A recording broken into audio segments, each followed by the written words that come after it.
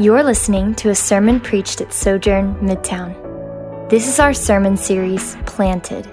We are walking our people through how to cultivate a life of meditation that leads to encouragement and hope.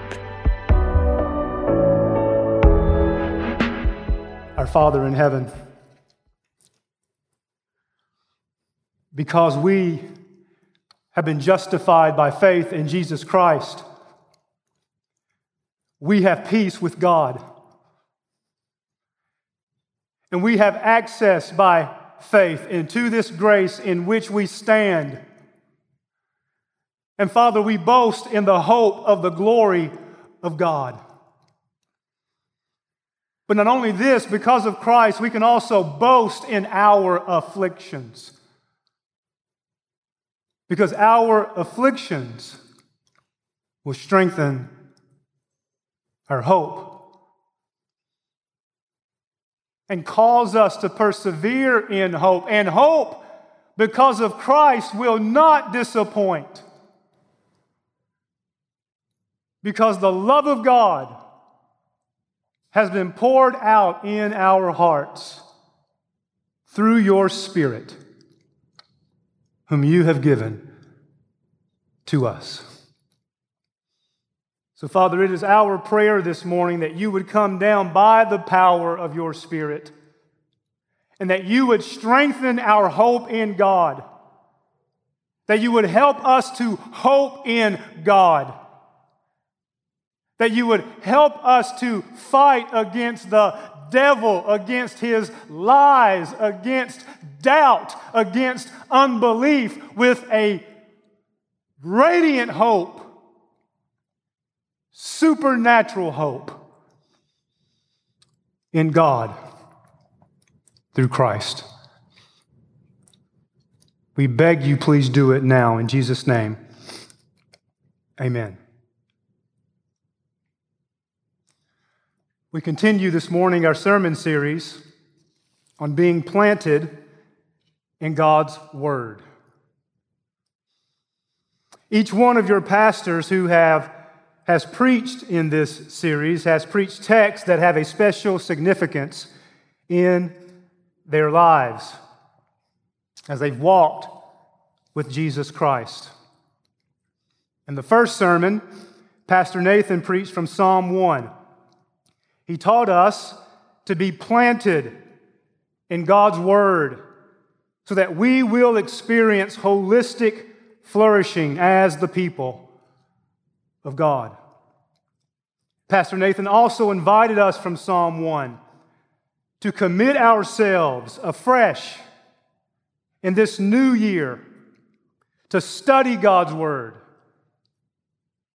to read God's Word, to memorize God's Word, to pray God's Word, and to obey God's Word in community with one another as the people of God at Midtown, as well as in this world for all to see.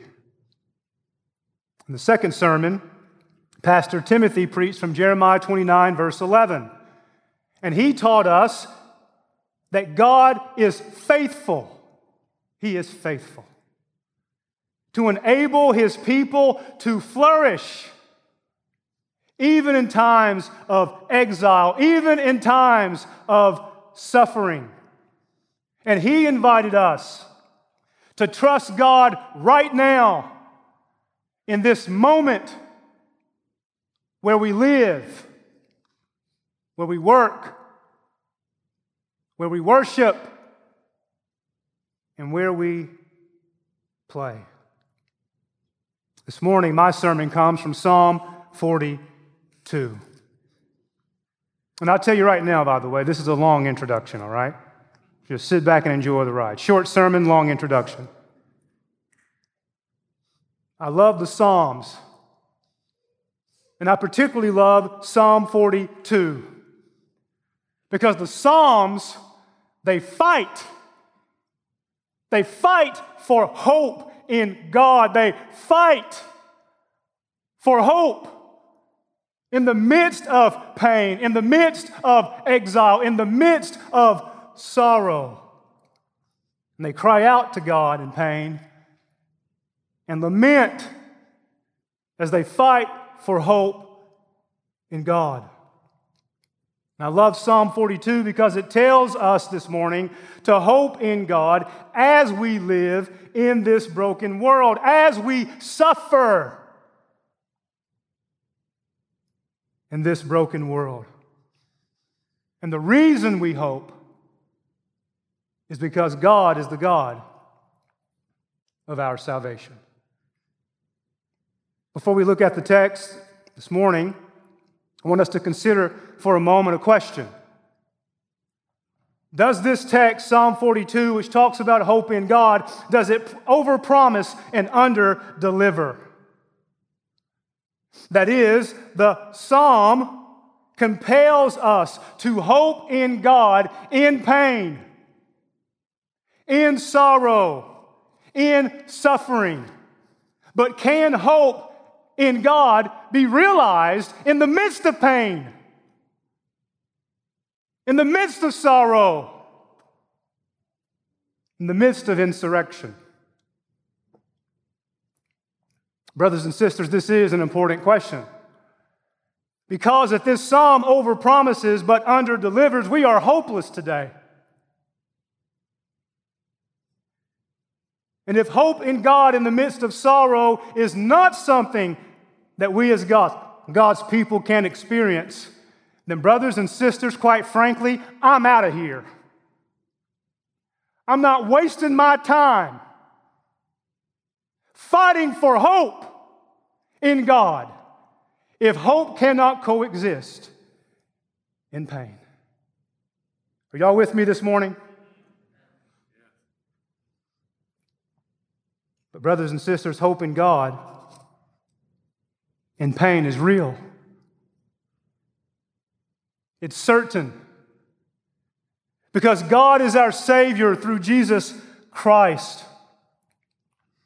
I became a Christian in 1996 when I was 17 years old.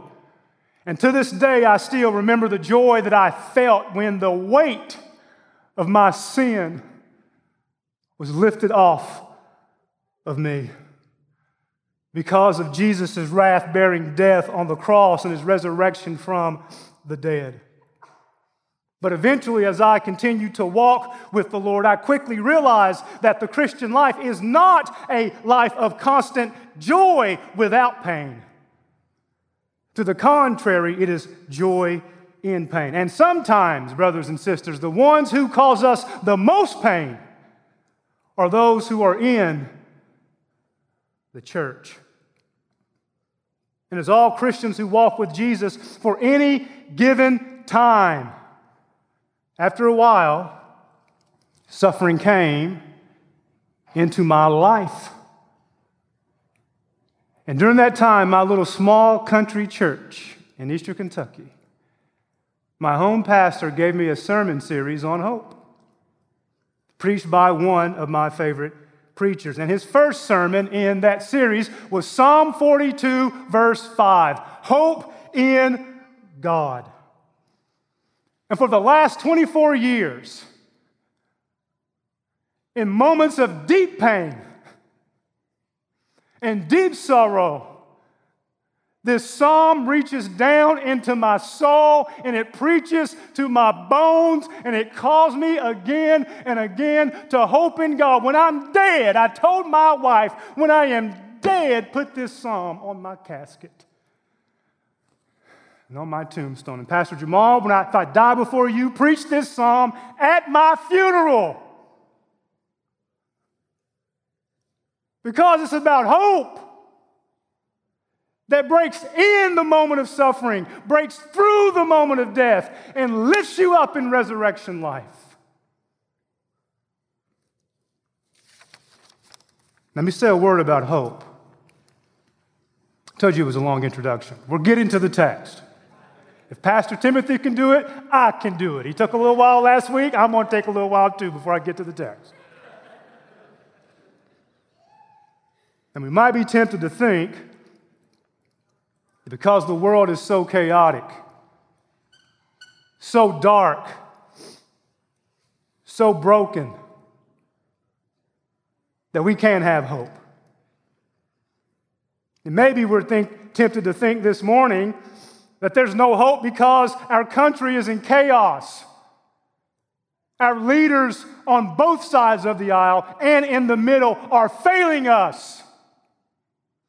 And there are Christian leaders who have compromised the gospel and their integrity for political power.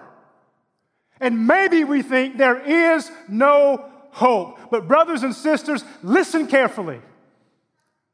Hope is not maybe things will work out or maybe they will not. Biblical hope is absolutely certain. It is a confident expectation that God will do for His people through Christ what He has promised to do. It's a confident expectation that reaches down into your brokenness right now, into your suffering right now, into your sin right now, into your sorrow right now. And it gives you absolute supernatural confidence that God will do what He promised to do because He's done it in Jesus. Amen? Now, I could give you all sorts of stories about how the Lord has proven this psalm to be true and this truth to be true in my life. Let me give you a couple and then we'll go to the text. About 7 years ago, my wife and I found out we were expecting our second child. And we were extremely happy that our son would have a little brother or a sister. And we already had a name picked out if it was going to be a little girl. We told our son, you're going to have a sister or a brother, and he was extremely excited about that. Well, but it turned out the pregnancy didn't go well. The baby was in the wrong place. And through an emergency surgery, pregnancy had to be terminated. But in the midst of that pain, the Lord strengthened our hope in God. 7 years later, in August of 2020, my wife woke up in the wee hours of the morning in deep pain. And we had to rush her to the hospital. As we found out, she was 12 weeks pregnant and we didn't know it. She was also bleeding internally, bleeding to death. The doctors told us, you're pregnant. And before we knew the specific diagnosis, I began to do as I always do. I thought, how am I going to pay for this kid's college education? And I thought I'll be 60 when my child is 20, but it'll work. The Lord can do it. But within the hour, the doctors come back in. They tell my wife and me the reason why you're in pain is because the baby is in your tube and your tube is ruptured. She had to have 2 blood transfusions to live, and our baby, whom we know now was a boy, he died. And with tears in my eyes and grief in my heart, my wife held my hand as poised as Michael Jordan in the final moments of a basketball game. And she said, honey, hope in God.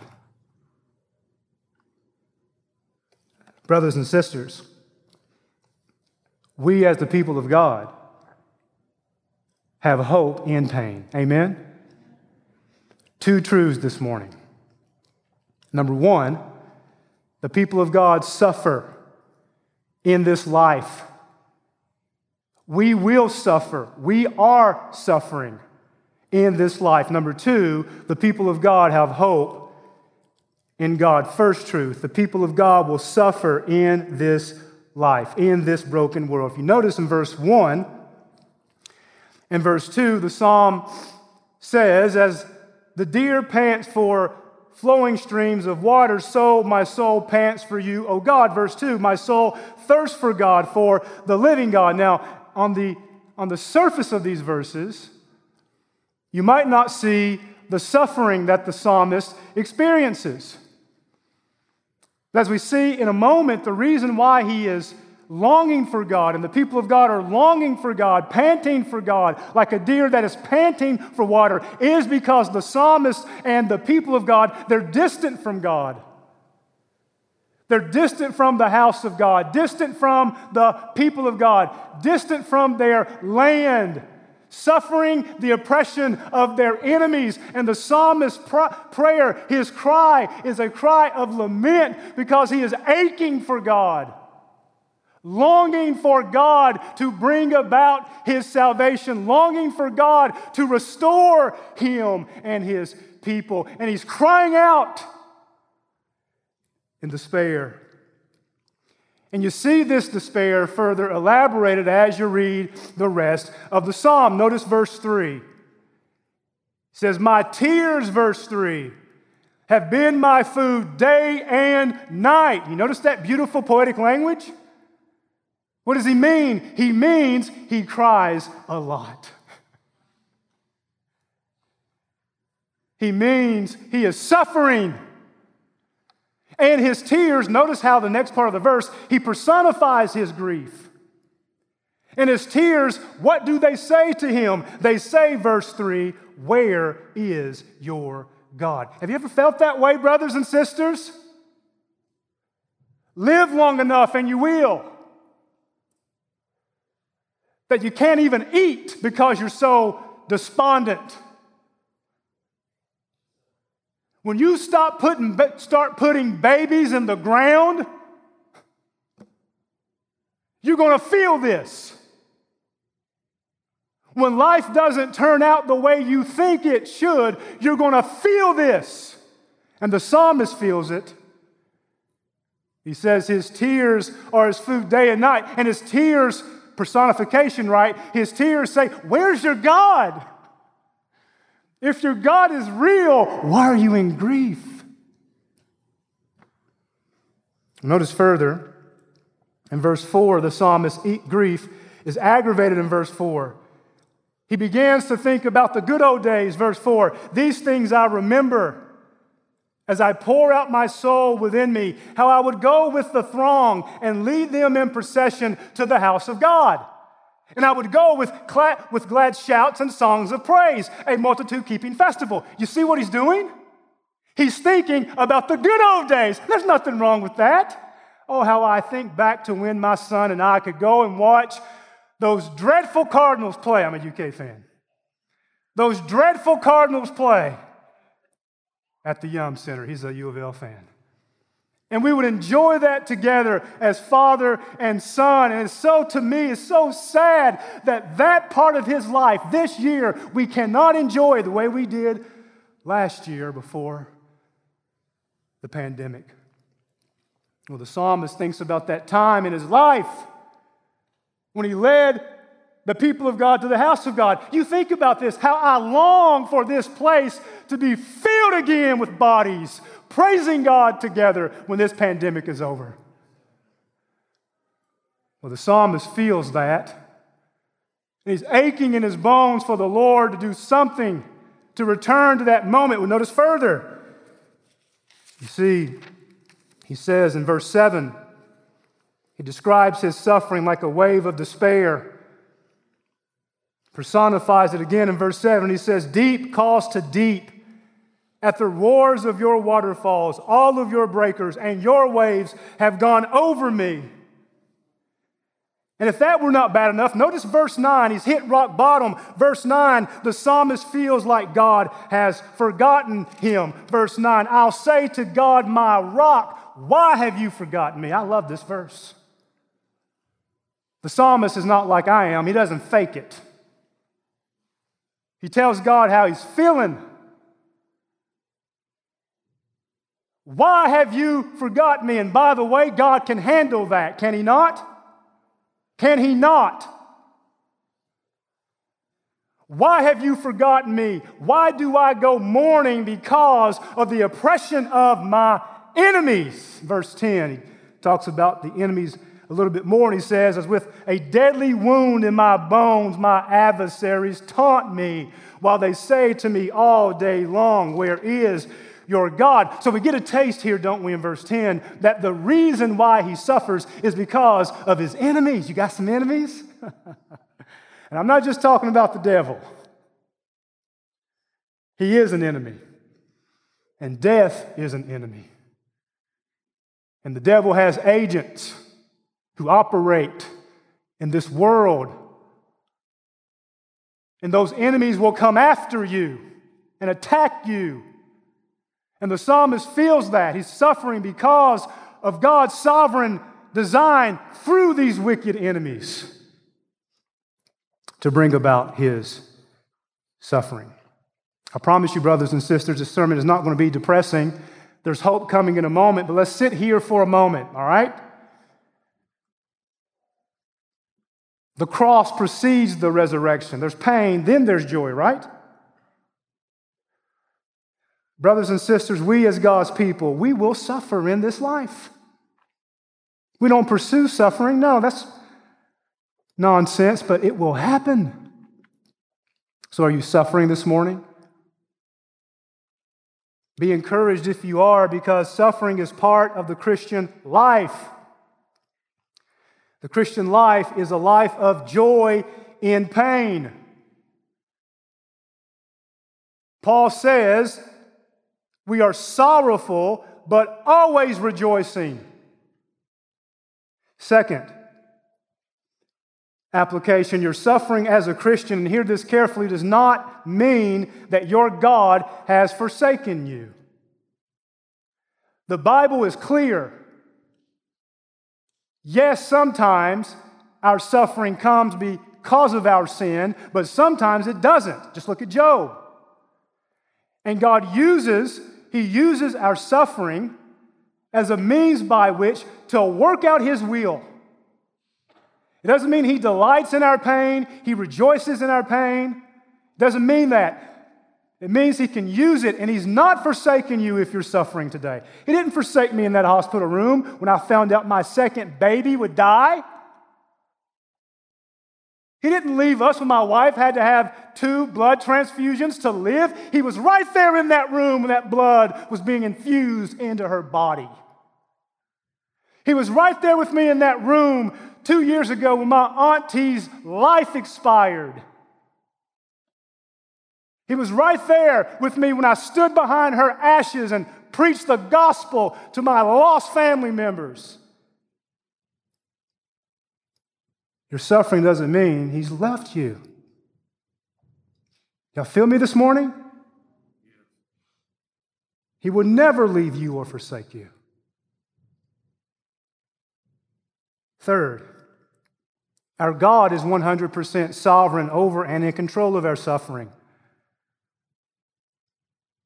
Every trial we experience in this life must flow through God's loving and kind hand before it touches us.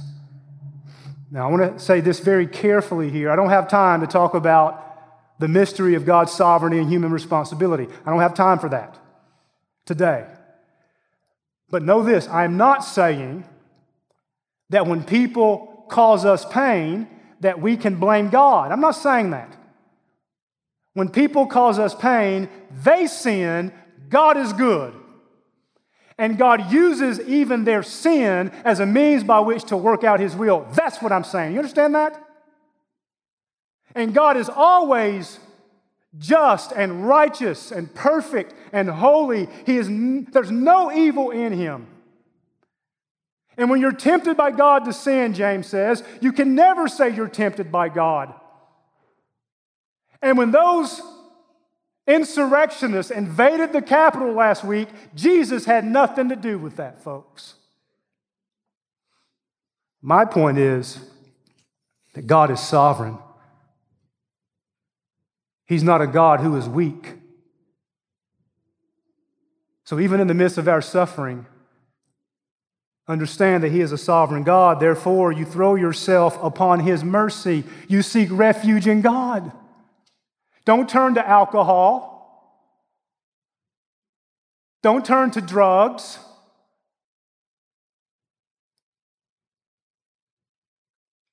Turn to God.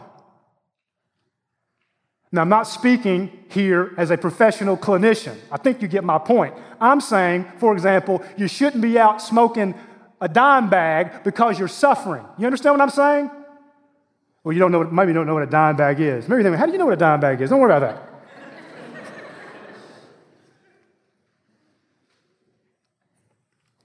And if your sin is the reason why you suffer, you repent today. You bring it to light today.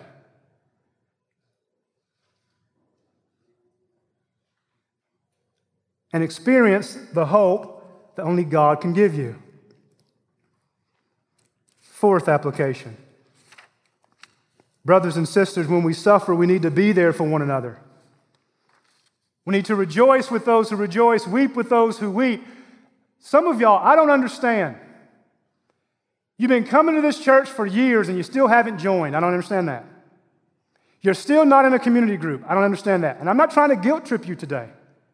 But what I'm trying to say to you is, if you want to be strengthened in your hope in God in the midst of pain, you need the people of God to help you.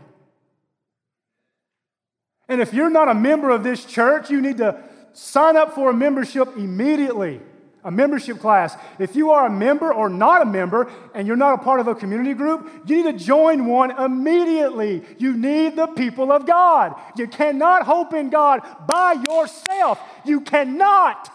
Yes, there's personal responsibility. Yes, there's personal piety. I've been up since 2 a.m. this morning seeking God's face for this sermon.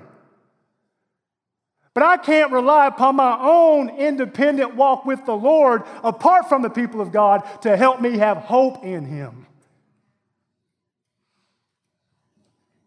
So if you want to be strengthened in your hope and pain, you need the people of God. You don't need a podcast. You don't need a podcast. You need the people of God. Second point. Number one, the people of God, we suffer in this life.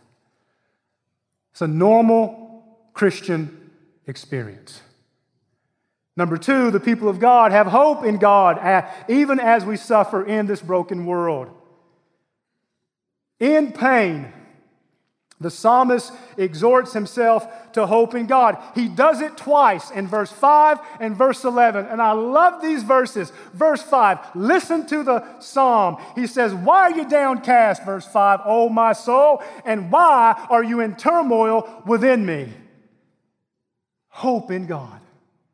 And he does it again in verse 11. "Why are you downcast, O my soul, and why are you in turmoil within me?" Hope in God. "For I shall again praise Him." Well, as I've said, hope in the Bible does not mean maybe things will work out or maybe things will not. We use the word hope like this: I hope I get married. I hope I don't lose my job. I hope I don't get COVID. I hope these people stop slandering me. I hope my wife doesn't die. My husband doesn't die. I hope we can pay our bills. I hope I can restore my marriage. But when we use the word hope that way, there's a sense of uncertainty there, isn't there? That's not how hope is used in the Bible. It is certainty. There's a conversation to be had about the relationship between faith and hope. Again, I don't have time to have that conversation. But my point here is that hope is fixed in Jesus Christ. It is certain. It is confident expectation that God will do what He's promised to do for His people in Christ. In the Old Testament, that means that the people of God had confident trust that God would do for Israel and through Israel exactly what he promised to do through Abraham and for the world. And the people of God in the Old Testament showed they had hope in God by faithfully, not perfectly,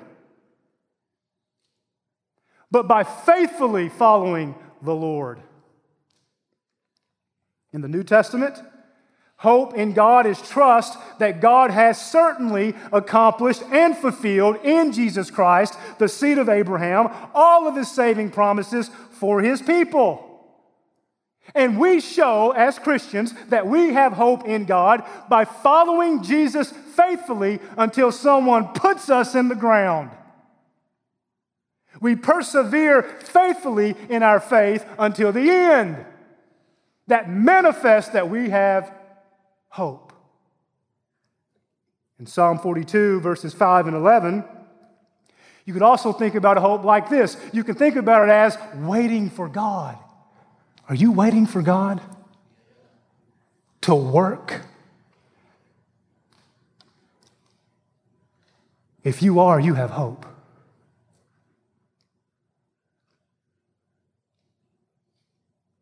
So the psalmist in verse 5 and in verse 11, he preaches to himself in the midst of sorrow, in the midst of pain, to hope in God.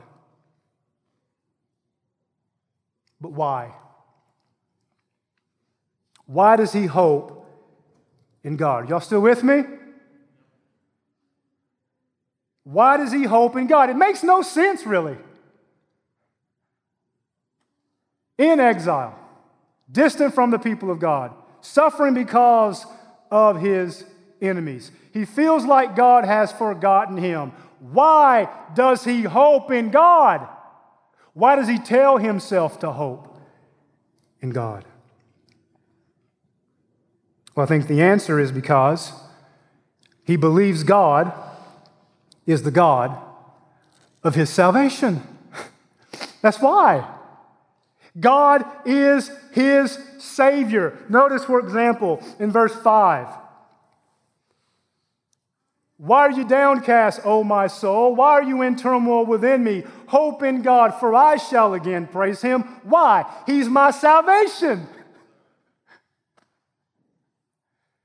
He's my deliverer. You know what that means for the psalmist? You're going to get my enemies on my behalf. You're going to liberate us from suffering because you are my Savior. He says something similar to this in verse 8 when he talks about the Lord's steadfast love. The Lord's steadfast love is another way of talking about the Lord's saving mercy. When this word pops up in the Psalm, steadfast love is often connected to God's saving mercy. Let me give you a few examples. I'm almost finished. A few examples. Psalm 31, verse 21. Just let these hit you. Psalm 31, verse 21. Blessed be the Lord, for he has wondrously shown his steadfast love to me when I was in a besieged city. Psalm 57, verse 3, God will send from heaven and save me. He will put to shame him who tramples on me. God will send out his steadfast love and his faithfulness. Psalm 59, verse 10, my God in his steadfast love, he will meet me. God will let me look in triumph over my enemies. Psalm 98, verse 3, he has remembered his steadfast love and faithfulness to the house of Israel. All the ends of the earth have seen the salvation of our God. Do you believe that this morning? I guess not. Do you believe that this morning? In the midst of a pandemic? In the midst of insurrection, do you believe that? Psalm 103, verses 11 and 12, for as high as the heavens are above the earth, so great is his steadfast love toward those who fear him. As far as the east is from the west, so far does he remove our transgressions from us. Psalm 106, verses 1 and following. Praise the Lord. Oh, give thanks to the Lord, for he is good, for his steadfast love endures forever. Finally, Psalm 107, verses 1 and 2. Oh, give thanks to the Lord, for he is good, for his steadfast love endures forever. Let the redeemed of the Lord say so, whom he has redeemed from trouble.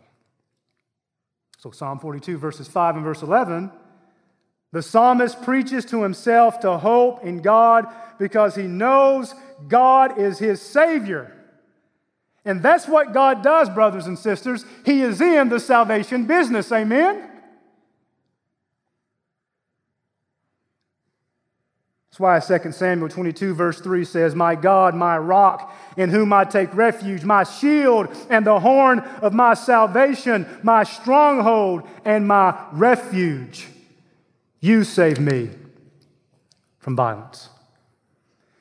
Now, I've got 5 applications, but I'm just going to give you one. Preach this truth to yourselves every day. The psalmist preaches to his soul. Hope in God. If you're struggling with the love of God today, you don't think God loves you, preach to yourselves. For God so loved the world that he gave his only begotten Son, that whoever believes in him should not perish, but have eternal life. Preach to yourselves, for God demonstrated his own love toward us like this. While we were still yet sinners, Christ died for us. Preach to yourselves. If you're feeling condemned today, preach to yourselves. There's no condemnation for those who are in Christ Jesus. For the law of the Spirit of life in Christ Jesus has freed you from the law of sin and of death. Do you preach to yourselves the gospel? Where do you turn when you suffer? Do you turn to money or sex or drugs or alcohol or entertainment? If you're married, sex is a good thing. Notice I said if you're married. Sex is a good thing. Entertainment is not inherently bad. My question is, where do you turn? In whom do you hope? You should turn to God and preach to yourselves God's Word. And when I say preach to yourselves, folks, I don't mean preach long sermons. As one preacher said, your sermon might just be 3 words. So hope in God. Can you do that?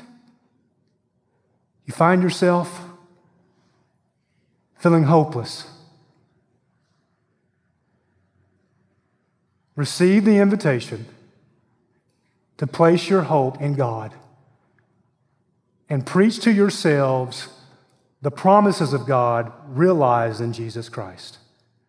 And watch the Lord use that and the people of God and the preaching of the Word as means by which He begins to develop in you a deeper hope in God. Doesn't mean this is a magical pill, but it does mean a means by which your hope in pain can be strengthened. It's by reminding yourselves of the truths of God's Word and praying those truths for your lives and singing those truths with the people of God. If you're not a Christian this morning, you have no hope. And you need to turn away from your sin if you're not a Christian today and give your life to Jesus Christ so that you can begin to understand what it means to have a certain hope that is not based upon the political climate or the steadfastness of our political leaders, but it's based upon what God has done for His people in Jesus.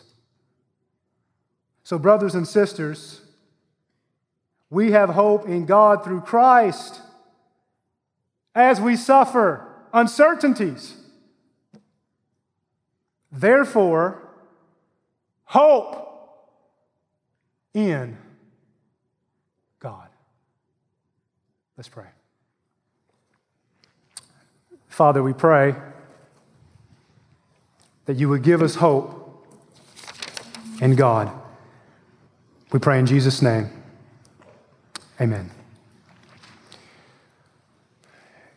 Each Lord's Day at Midtown, when we're gathered corporately, we celebrate the Lord's Supper. And this meal is about hope. The hope of the resurrection, the hope that we can have our sins forgiven because of Jesus' death for our sins and his resurrection from the dead. If you're not a believer this morning, this meal is not for you. It's not for you. But you can turn from your sins right now and you can give your lives to Jesus Christ. Repent. Place your faith in him. And believe by faith that God raised him from the dead after he died for your sins, and you can have the gift of eternal life. And then we can talk with you then what that would mean later for you to participate in this meal. If you are a Christian who's walking faithfully with the Lord, this is for you. But if you are a Christian who's holding on to unrepentant sin, now, of course, we're all sinners, right? We're all sinners. But if you're living in rebellion against Jesus, holding on to unrepentant sin, refusing to let it go, you can let it go right now. You can repent. Promise to make that right with the Lord and with others, and then partake. But if you refuse to repent, don't partake. On the night that Jesus was betrayed, he shared the meal with his disciples, and he broke some bread. He said, "This bread represents my broken body to be broken for you. Take and eat."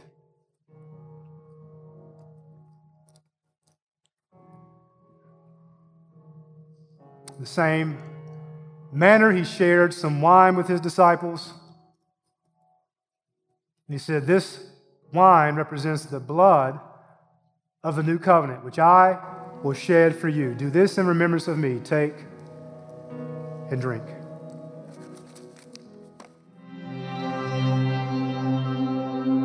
Hi, I'm Jamal Williams, lead pastor of Sojourn Midtown. Thanks for listening. At Midtown, we value gospel-centeredness, biblical faithfulness, transformative relationships, diverse fellowship, creativity in the arts, and relentless mission. For more sermons, info about our church, visit sojournchurch.com/midtown.